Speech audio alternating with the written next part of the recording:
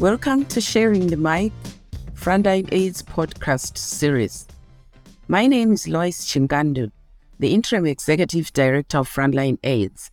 Over the next 6 episodes, we will bring together experts, advocates, leaders, and trailblazers to explore pressing issues that impact on people living with and affected by HIV around the world. Frontline AIDS is a partnership made up of community organizations in more than 100 countries.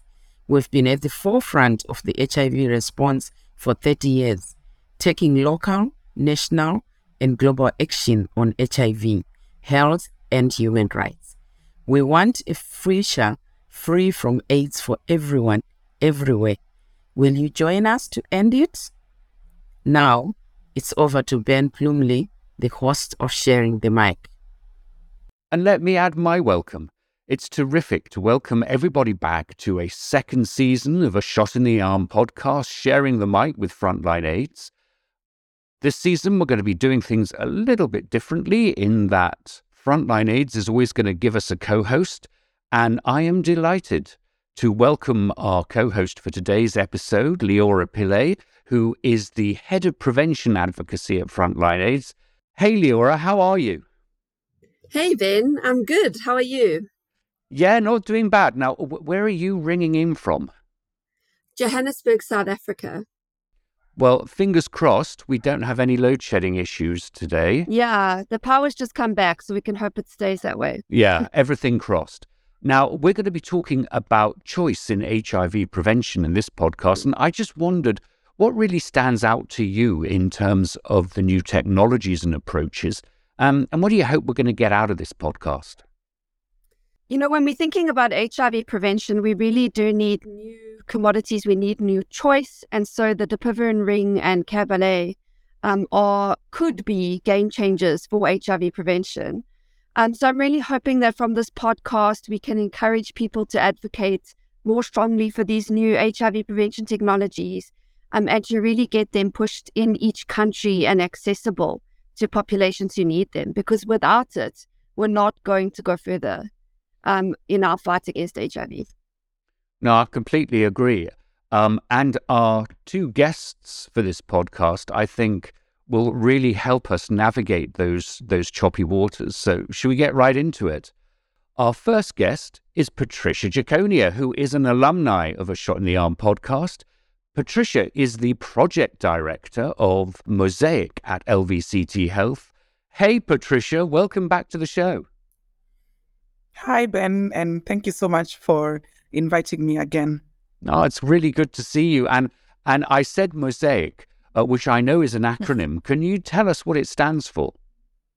Yes, thank you. So Mosaic stands for Maximizing Options to Advance Informed Choice for HIV Prevention. It's a USAID-funded grant so that I'm leading its implementation in Kenya, and it's in 10 other countries. Wow. Hey, Leora, that sounds entirely up our street for today's show, right? Definitely. I'm sure she's got a lot of good information for us. So, Patricia, same question to you. Any prevention technology or approach that is exciting you at the moment? Yes, quite a number. I think the most exciting thing is that the basket for HIV prevention is expanding and the future looks brighter.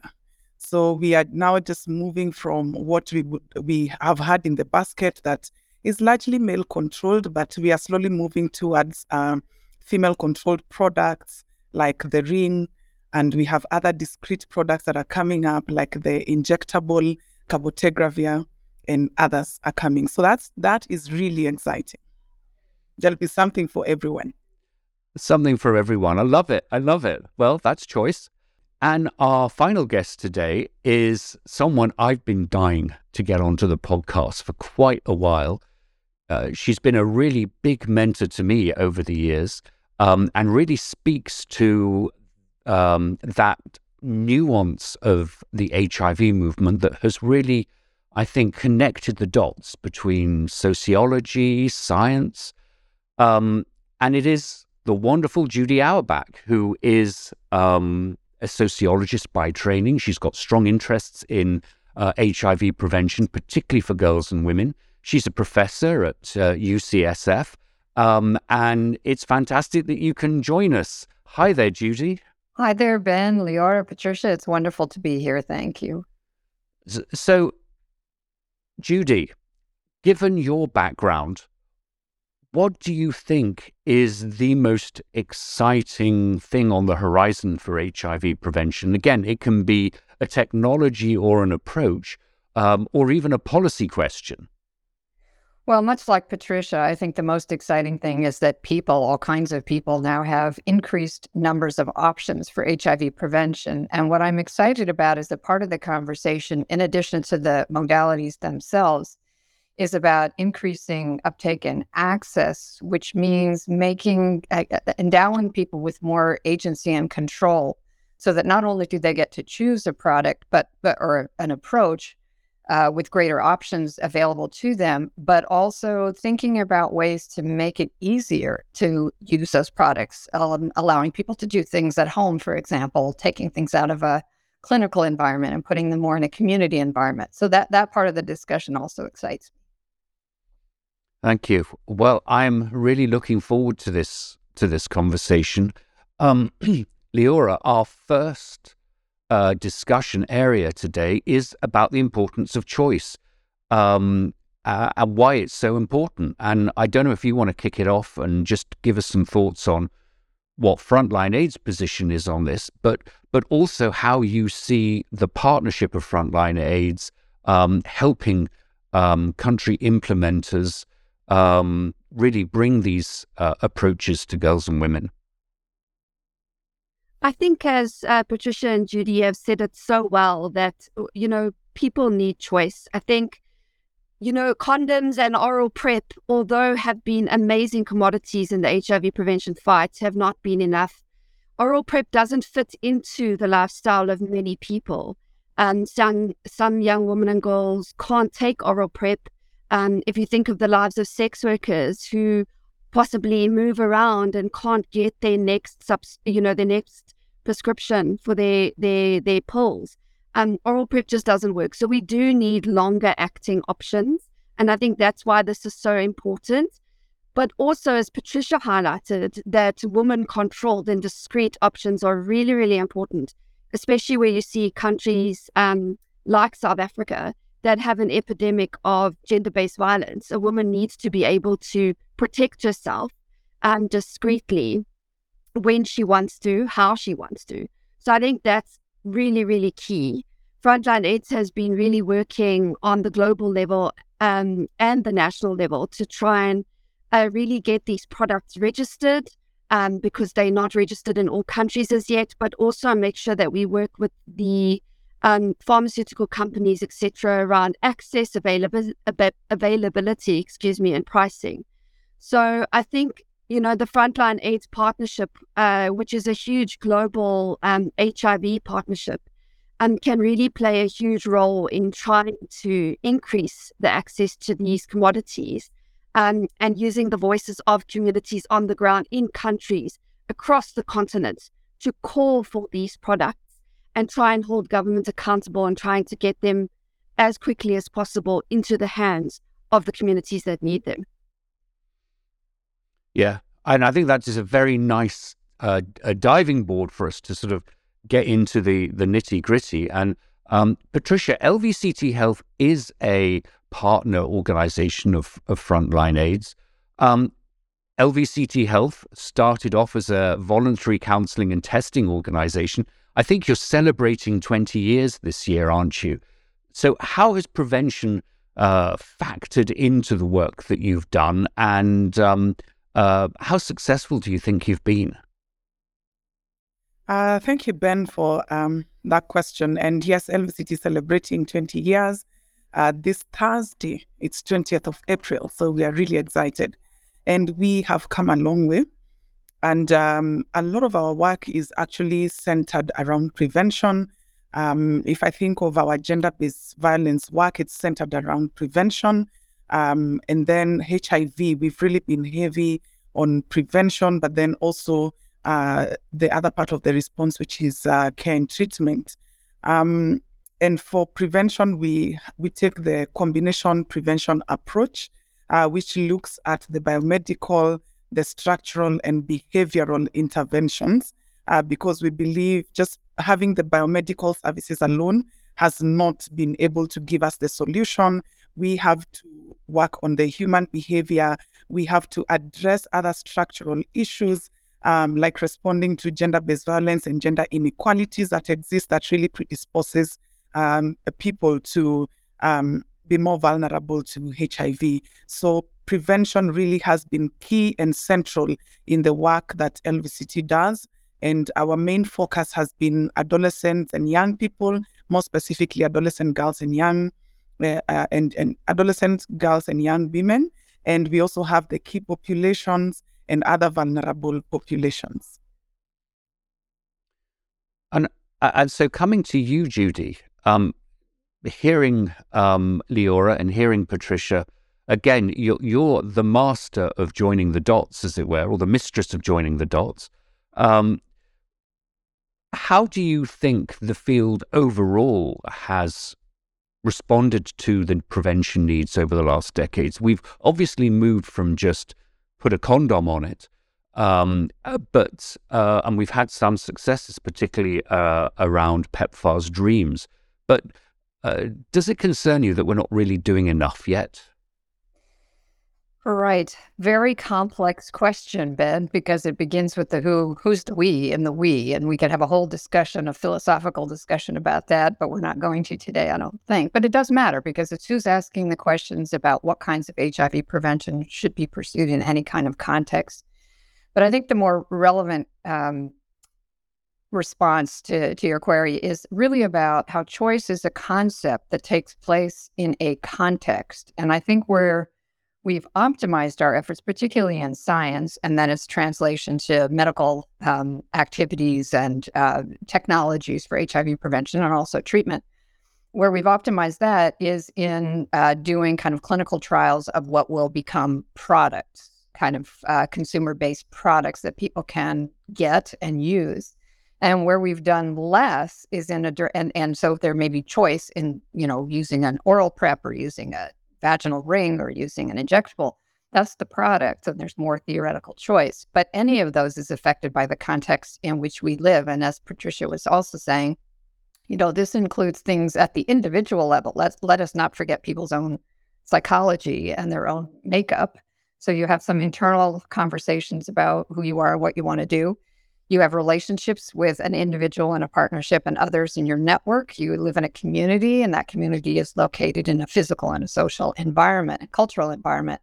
And there are a lot of factors operating at each of those levels that affect our ability to exercise choice, to know what choice is, to know, to see if what we want is available, if it's available and we can take it up because we have some internal, constraints or fears. There's stigma operating in our communities and in society that make it difficult to take a little blue pill that looks like treatment and is associated with HIV stigma. All those sorts of things, not to mention the obvious things like cost. Those things factor into the ability to exercise choice. And so where I think we've done least well for decades, as you mentioned, Ben, in the response is to really focus on the psychological, the social, and the structural factors that may not be and probably aren't HIV specific, but very much affect whatever we do in HIV. And while there's a lot of language around that these days, I don't think there's as much action. Judy, I can remember a presentation in around 2000, I think, maybe at the Durban AIDS conference, where a physician researcher, I think from Johns Hopkins, was waxing lyrical about the use of nevirapine single dose for the prevention of mother-to-child transmission. And he said in all, I guess, naive honesty, just give nevirapine to every single woman and we bring HIV under control within 5 years. I'm like, no. And so we're always looking at magic biotechnological bullets, as it were, to sort of bring this to a close. But I think it's really interesting that you sort of factor in the real life experiences. Leora, as you've listened to this sort of first part of the conversation, what are your thoughts? What do you think? How do we really move from joining the dots at the country level to the policy level? I mean, just as Judy was speaking, I was just nodding the whole time, because I think we don't focus enough on structural issues, and we can have as many commodities and prevention, abilities available, but it doesn't matter if you've got a young woman and girl who is sitting in a house or in a violent relationship and can't access it, or there's many, many other issues, psychological issues. So I think what Judy was saying was so true. I think that unfortunately, though, we're still quite far in terms of making it possible and getting to the point where we're actually going to have this in the hands of people who need it.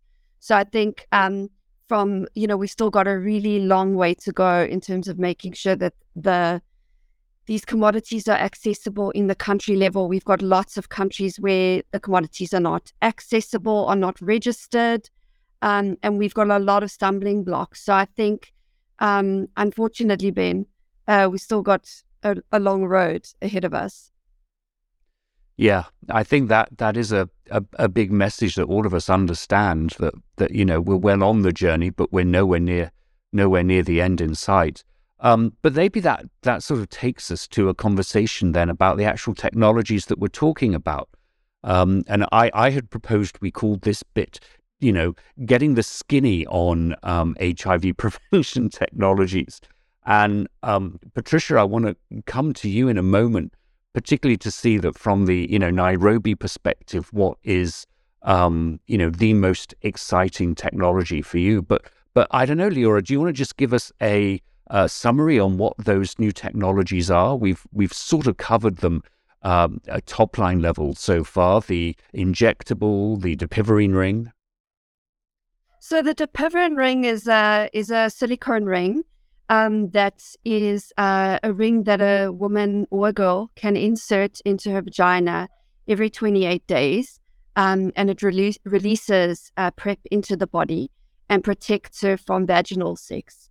But it will not protect the woman or girl from oral or anal sex. So they can still get HIV through that way.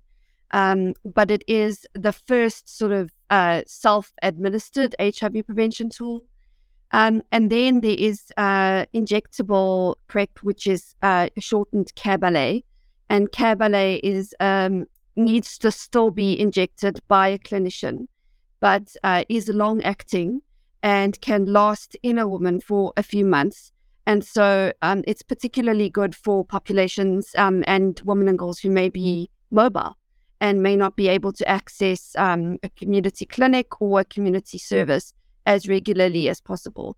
So in that way, I think, it's going to be a game changer. It also doesn't need someone to carry around, their pills in their pocket with the risk of losing them or getting them stolen, etc. So Cabernet, once you've had the injections, you are safe for a period of time. Patricia, I don't know the state of registration of either of these technologies in Kenya, but either from an implementation or from a research perspective, is LVCT Health using or planning to use either of them anytime soon? Sure, thank you.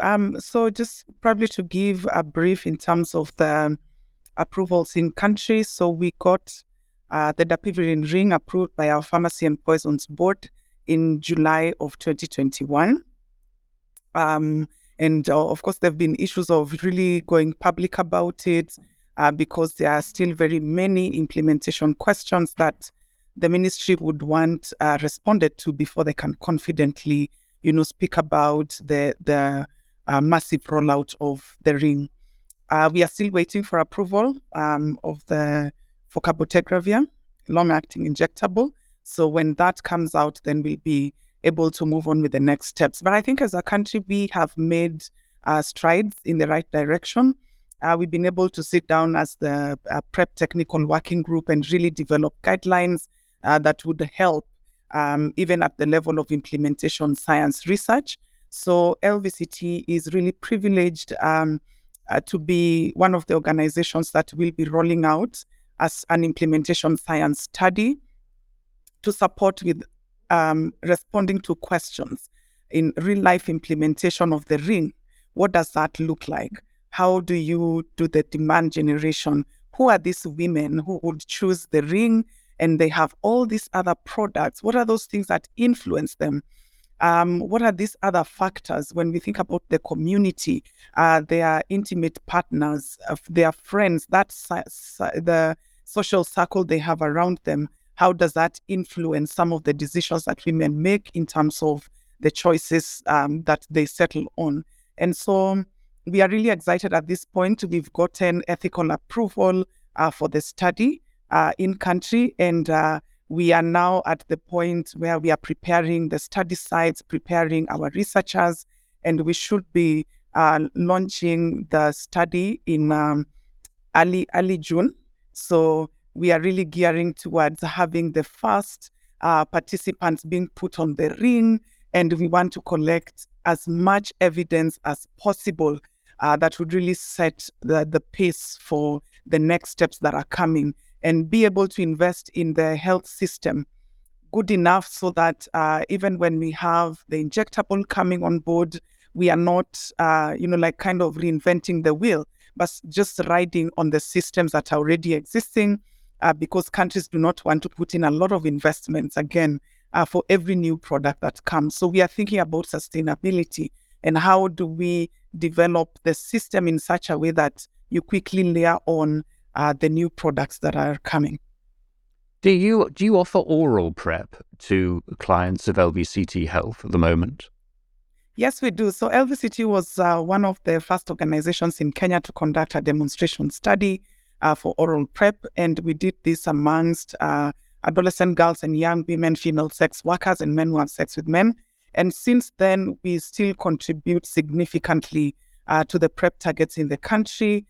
We cover around 33 out of the 47 counties in Kenya, and we remain a very strategic partner in terms of providing technical support with PrEP programming at national level, and we also work at sub-national level to support our ministries of health to roll out, to build capacity, to look at the guidelines, to work with peer educators networks, and just see how all these various levels, even at community level, we can make it easy for people to be able to access oral PrEP. So we are really happy that at this point, we are starting to think about the other new products, and we want to generate as much evidence as possible that this is what it takes to do it, and these are some of the possible strategies, the possible populations we should be looking at, so that from the word go, learning from key lessons that we got from oral PrEP to avoid stigmatizing a product,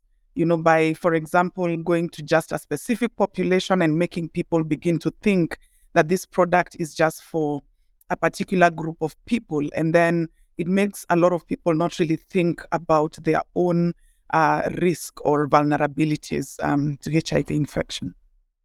It's all about implementation, isn't it? And I guess, Judy, I would really love to know what your response is to what you've heard from both Leora and Patricia. I got to say, on the one hand, I feel really excited about the innovation that's coming out of groups like LVCT Health, but I've been a very, very too long supporter of microbicides, and the whole idea of the ring, which is a form of a microbicide, was that it was a technology essentially developed by and for women.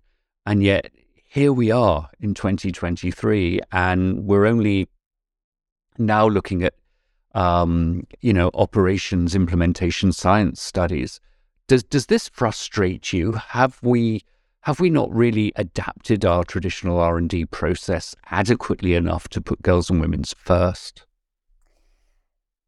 Well, As I was seeing your poster from 1996 and even thinking about this conversation, I was thinking about the long march to the point we are at today. And you've now given me a nice segue to say a few things about that. Because when we talk about what's in the so-called toolkit, what's available to us for HIV prevention, currently we're focusing on the most recent developments like the vaginal ring and oral and injectable PrEP, particularly for women, but also for other populations as well. And I started thinking about, boy, when I started in this field, and, there were male condoms, then there were so-called female condoms, which nobody talks about anymore. But the research suggests that female condoms are highly effective in preventing HIV, but they're not particularly well used, or they're used in some places and not others. So what happened with that whole discussion? Then the whole field, as you mentioned, Ben, of microbicides emerged, chiefly to be for and about women, as you said, but it also became a very important topic for gay men and anybody who practices anal sex, and looking at both vaginal and anal erectile microbicides. And we went through a whole march of compounds from this horrible N9, which was an existing spermicide. I think you all are too young to remember this, but there were some early studies looking at whether that could be an HIV prevention strategy, particularly for women and for men. And that was, a failure, so to speak, because the evidence was no efficacy and, in fact, some harm from monoxidil 9 in that way. Then we had research on the diaphragm. Do you remember the diaphragm? There were clinical trials showing whether the diaphragm, or assessing whether the diaphragm, the female birth control diaphragm, could protect the cervix sufficiently and thereby reduce HIV infection. And that also showed no efficacy, no harm, but no real efficacy in clinical trials. And so it went on. And then we had the gel, which particularly in South Africa was a very huge finding and presentation. I think it was 2010 at the International AIDS Conference, got a big standing room ovation because it was the first microbicide-like entity showing some efficacy. But the efficacy was fairly low by standards, 39% or something like that. And then we moved to oral PrEP, and the story continues to what we're talking about today, various forms of oral PrEP and now long-acting injectables and the vaginal ring. And part of what's in that whole story, where I think things have gotten tricky, is about who gets to decide what is efficacious enough to allow for its use. And so then we get into science and the, hegemony, the predominance of clinical research over everything in the response to HIV prevention and HIV generally. So things are driven by clinical researchers and clinical trials and the standards for conducting those trials and interpreting their outcomes. And that's a whole mess of stuff, from statistics to, retention, all manner of things.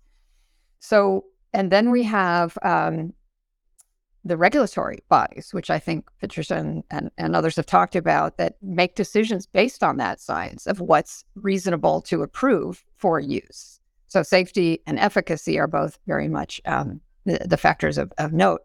So that then is part of what enables and constrains people's choices in what's available. So the whole discussion about who gets to decide what's efficacious enough for use is, I think, part of what I get frustrated about. So in the case of the vaginal ring, we have advocates for women in particular who are saying, look, the research says 39% to 54% efficacy in the context of clinical trials.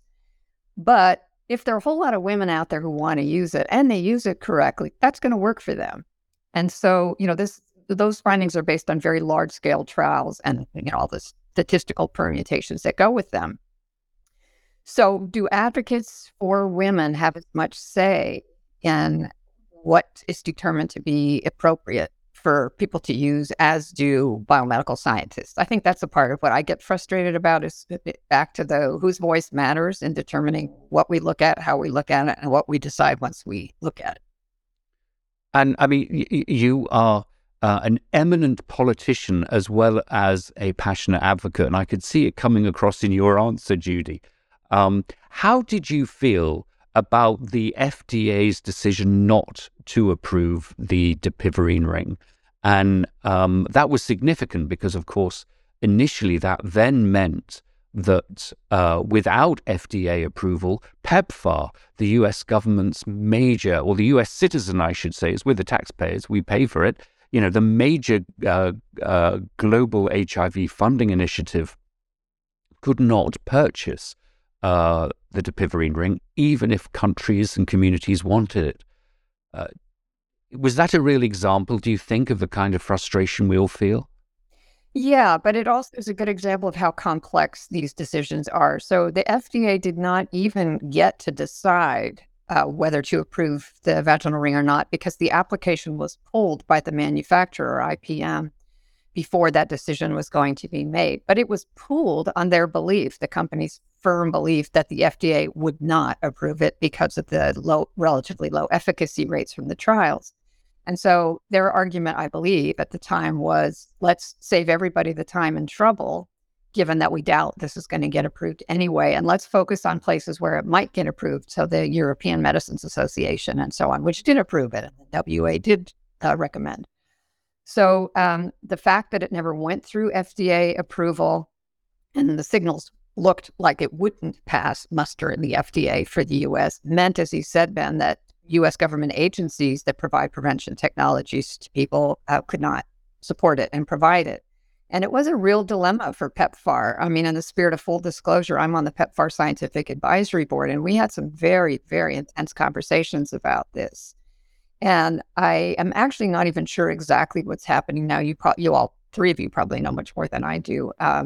But the sense was that, yeah, there's an actual restriction. It's a real policy law restriction on PEPFAR to be able to provide something, even if it's compelled, even if its leadership and its program implementers are compelled to want to offer the ring. They're just precluded from it by law.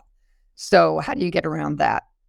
And one of the constraints I mentioned, that even if a large organization like PEPFAR, a big funder and supporter of the HIV response, chooses something, it has the choice of a vaginal ring in theory because the product exists, it itself is constrained by these very major legal and policy restrictions. So I don't know what's going to happen with that in the end. Maybe you all have more information than I do.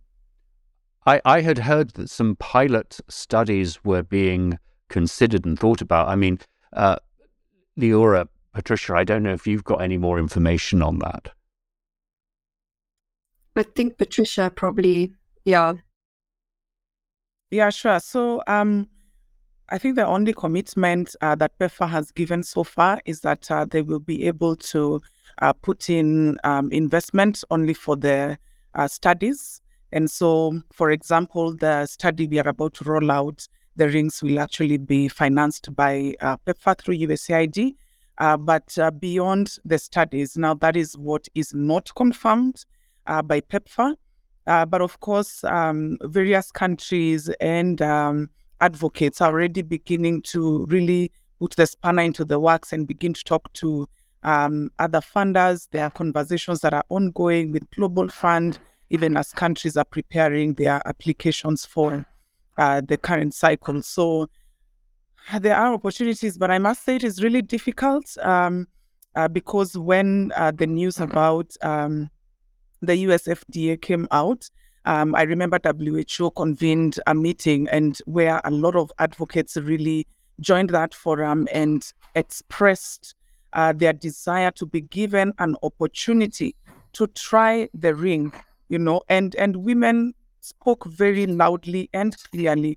A number of them saying they felt they were used and now they've been left without an option. And for women, for example, who had already identified the ring as their best option given their circumstances. So I believe this is a conversation that will not end soon, but will continue. And even as people rely on the evidence that will come out of the implementation science studies, we will go back to the drawing board and really repackage and begin to look at how do we start up this conversation again, potentially with PEPFAR and other development partners. I mean, it certainly makes you think, doesn't it, that the Europeans, having approved the ring, also need to step up. But, Leora, one of the things that really strikes me in this conversation, we haven't yet talked about the very significant elephant in the room when it comes to access, and that sort of price. And I don't know what your thoughts are and what Frontline AIDS' position is around, it's sort of a bit of a chicken and the egg, isn't it?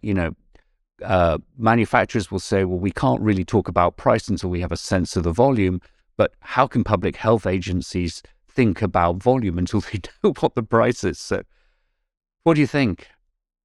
I think price is a humongous issue. And I think for Cabernet more so, just because of the fact that ViiV Healthcare, although the medicines patent pool has just, I think, 2 weeks ago, approved 3 licenses for generic production of Cabernet. Because the formulation is so complex, they estimate that it might take between 3 and 5 years, which means we might be waiting between 3 and 5 years before we get generics, which will be cheaper. And so we are going to be sitting with the fact that we don't actually yet know the true price of it. We know it's more expensive.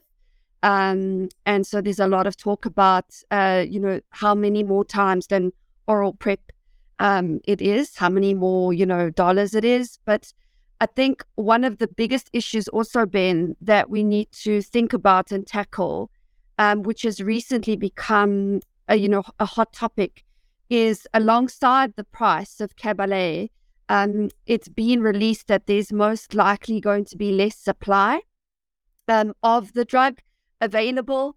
And so with PEPFAR not purchasing the ring, they have announced, I think it's 6 countries that they will pay for Cabernet in. And the Global Fund has also announced a number of countries that they will pay for Cabernet in. But now the big elephant in the room is there going to be enough Cabernet for all of these countries? And we've got some countries that have registered, other countries that haven't.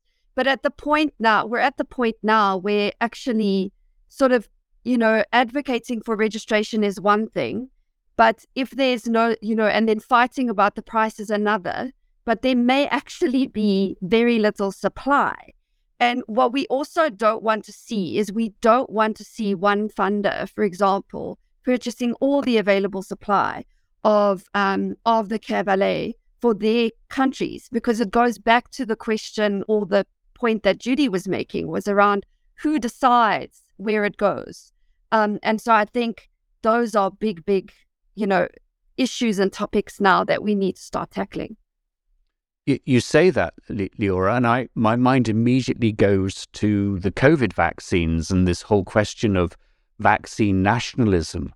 But I also realize, Leora, that I have pretty much hogged the questioning of the podcast so far. I can't help it, big mouth Plumley. But I mean, are there things that you'd want to ask our guests that we haven't covered and that we really ought to? I mean, I'd be really keen to hear from Judy's perspective around Cabernet and the supply issue, and the fact that it could take 3 to 5 years for generic manufacturers. And so we might be sitting with a very constrained supply for the next 3 years. And we're sitting with the fact that the Dipivirine ring is not registered by the FDA. What do you think anyone can sort of do about that? Oh, boy. There were 2 things that I think we should think about. This is a little bit of a roundabout from your question because, all the sort of regulatory and supply chain things is not really my area of expertise. But what I would say is let's not forget all the other prevention options that are available so that we don't keep talking about things as a one-off or a zero sum, or it's only Cabernet, or it's only the ring, or it's only oral PrEP. But where there are shortages of supply of one thing, let's not lose sight of the possibilities of working on making more available and more attractive the prevention technologies and approaches that we currently do have. That's one. And that, funders will pay for. The other is where I always land in these conversations, again, as Ben says, I tend to connect dots, and I'm sort of a systems thinker, and I look kind of at the very high level of things. We keep running into some of the same problems because the capacity to research, develop, and manufacture these kinds of technologies does not reside in the countries where it needs to. And we really have to, the collective world of people who care about HIV and other infectious diseases and health more generally, global public health, have got to commit to building infrastructure, training, and capacity amongst indigenous people to do the research that's of value to them, to produce the products, so to speak, or the technologies or the approaches that are going to work in their communities, and to ensure that there's manufacturing and supply capacity that would also affect pricing, of course, and be affected by pricing, but to have a lot of that located in countries other than the very rich so-called global north.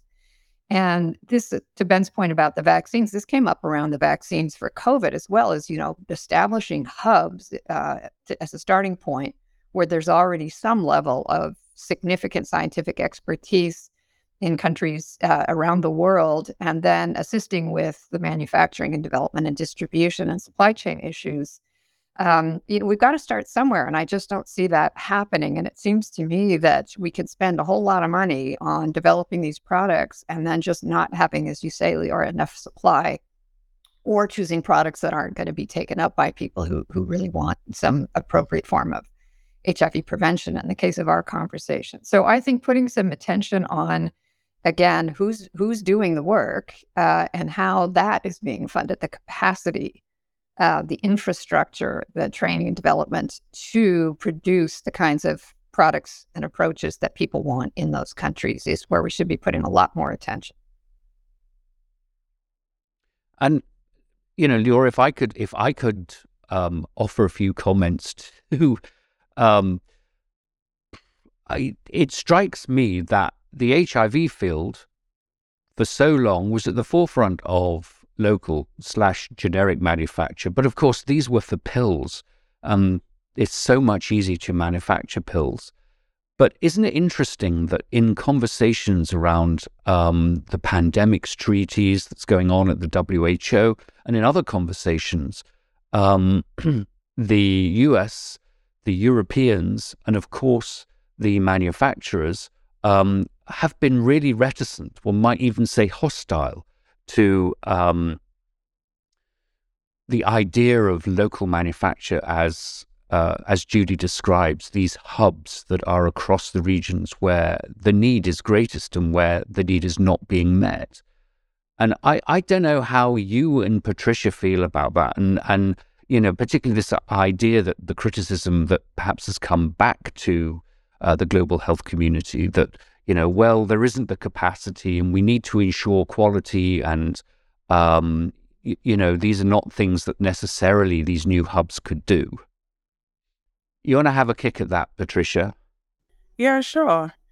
I think it's such a paradox. I mean, given the environment right now, when the language is localization, and sometimes I think what really disappoints is the lack of intentionality to actually grow that capacity in the countries where you have populations that are most affected by HIV.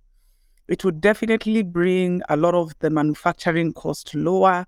It would give us opportunities to think about efficiency in terms of implementation, and even to start looking at some of the local solutions, local materials that could easily help in bringing down the cost and even improving accessibility. So I think the world generally, and especially the West, also has to be very honest. If we are all coming together to actually respond to HIV, we need to do more. We don't have to sit, for example, like now, we are waiting for the rings to come from another country to get into Kenya. And so we will keep shifting our implementation dates based on the transport system. And until it gets here, we keep managing the expectation. Now, if the manufacturing was being done in Kenya, it would be quite simple. I'd just be calling and asking when, and quickly have a plan for how to get these products to the facilities. As it is right now, if Kenya was to just announce that we have approved Kabele, I'll be very sorry. I mean, because I'll be telling the users who are very eager and asking about it every other day, I'll tell them, hold your horses. In the meantime, use what is available because of the uncertainties. Like, I don't know when Kenya will finally get, Kabele into the country and have people access it. So when we think about the large-scale production, when we think about sustainability, and sometimes these are the conversations that make it very difficult when we are talking to government to put in investment in the HIV response. And the biggest question normally is you put in that investment and where does it go to? It's purchasing drugs. I can tell you 70% of our budgets go to purchasing drugs. So you have 30% to be able to do all the other response. But if we had these things right in the region, in our countries, we'd find ways to cut the cost. We'd find ways to really focus on what matters. Because there is more. For me, it's not just about getting the ring and inserting it. There's a whole process before I get to the ring and insert it. It's not about opening that bottle and swallowing the pill. There's a lot that goes on before anybody makes that decision. Now, we need to start intervening in the process for the person to make the right decision and ensuring that when that decision is made, the product is there. We've experienced shortages even with oral PrEP, which we imagine should be easy and should be readily available. But we've had times when people go to the facility, number one, you don't have test kits. Why? Because who pays for the test kits? It's largely PEPFAR and Global Fund. Who decides the number of test kits that will come into the country? It's the one who pays for it. The demand might be higher, but because we can't pay for it, we have to work with what is available. So if I'm told there is no test kit, it simply means if I came for PrEP, I can't be given PrEP. It means I have been released to go back to my vulnerability. And if I came back and I'm HIV positive, does it really matter? I had a chance to stop it, but everything around me worked against me. So it's looking at all these other complex things that lead people eventually to seroconvert, not because they want it, not because they wish for it, but all this while they were just hoping they could get something that would work for them when they remain healthy and remain HIV negative. So I think intentionality is one thing that we will continue looking out for and seeing how honest this conversation around localization is. It's not just about channeling the money to local organizations. I mean, if you can trust us to implement, to deliver it to the people where they are, when they want it, then you should trust us also to be able to manufacture. So I think for me, that's what sometimes really gets me worked up. Like we really need to have an honest conversation, put our money where our mouth is, where our thinking is, and build capacities. There's nothing like saying they don't have the capacity. We go to school. I mean, we have people who are highly educated. They have the skills. And so if we only got the machines and they get a little training, we should be having those things happening here. I'm just struck by, and I think I'm entering Judy's space around sociology, but it just really, from what Patricia said, really speaks about how we need to hear from more women and girls. We need to hear from more, populations that are affected, where they're calling for these things, and we need to provide more platforms for them to be able to do that, where someone can tell their story of going into the clinic and being unable to test and being unable to access PrEP, as a way of trying to get all of these things in place that we've just spoken about. Yeah, if I could jump in there, I think to Patricia's very eloquent statements about this issue of capacity and the importance of building that and trusting and all of that. It seems to me that, we have PEPFAR, we have Global Fund, and why can't we have a similar global structure or even a bilateral or multilateral structure that focuses on capacity building? PEPFAR has, helped build health systems and most medical associated, but to some degree, some community systems as well that already exist in some form in all the countries that it supports. Why couldn't the U.S. government and the world do something similar with regard to R&D more generally? So that to me is, a big question, and I think would go a long way, not just in HIV, but in other pandemic preparedness. The other thing I wanted to mention, if it's okay, I don't want to usurp your questions here, but one thing we haven't really talked about is the political environment and how mercurial it can be, which is another factor influencing availability of these prevention technologies. And while we're focusing a lot on the African continent, look at the U.S., where we have political leaders who are now in cahoots with a lot of folks at a state and local level, very conservative, who say, we don't think that U.S. taxpayer dollars should be spent on drugs for medical abortions, as they call them. And they've already started eyeing, and they actually have for a while, PrEP, oral PrEP, and it'll probably affect long-acting injectable PrEP as well. And the argument is these are medications, these are drugs that enable people to do things we don't like them doing, which is having sex outside of a heteronormative consensual marriage, kind of, or non-consensual bit of marriage. And so those folks are influencing the availability and could really threaten access to PrEP in the United States. I mean, we don't have to look that far to see how vulnerable we all are when political forces align in a particular way to threaten the accessibility to these kinds of technologies. And it's obviously a reflection of who uses them and the stigma against, women and girls to begin with as a general category, but also gay and other men who have sex with men, transgender persons, people who use drugs, and so on. So I think we have to really keep our eyes on that as well. Yeah, and of course, if you look at Kenya, just next door in Uganda, we have an extraordinary discriminatory law coming into, or it's been approved. Whether it comes into effect is another matter, that targets the LGBT community, and the ability to provide services, HIV and related health services, will become virtually impossible. And yeah, I think we have a much bigger political context that we have to be thinking about. And it's one of the side effects of the Russian invasion of Ukraine. Countries in the global south are being asked, which side are you on? And the non-aligned movement is, under some pressure here. And so I think this is, if I'm trying to put a positive spin on it, it does at least allow us a renewed opportunity to build global solidarity. But we've been trying to do that for 20 years. Oh my, Leora, we are at the top of the hour for this podcast, and I know you and I wanted to end on a positive note. I think Patricia's given us a fantastic call to action, but what are your thoughts? What should we do? I really think we need to, we just need to keep on going. We need to keep on doing the advocacy we're doing on the global level as well as the national level.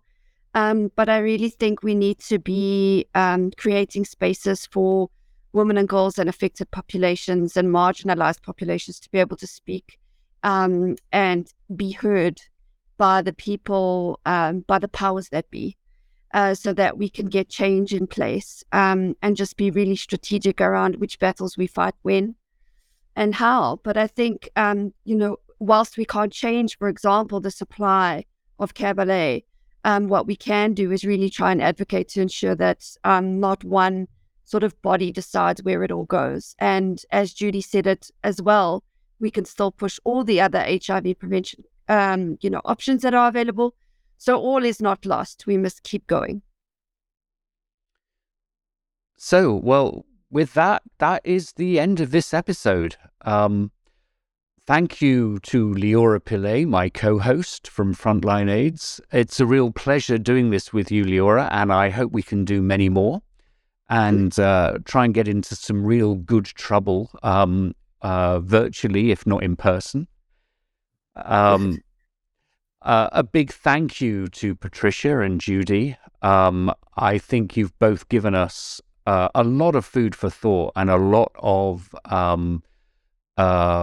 impetus to revitalize our advocacy.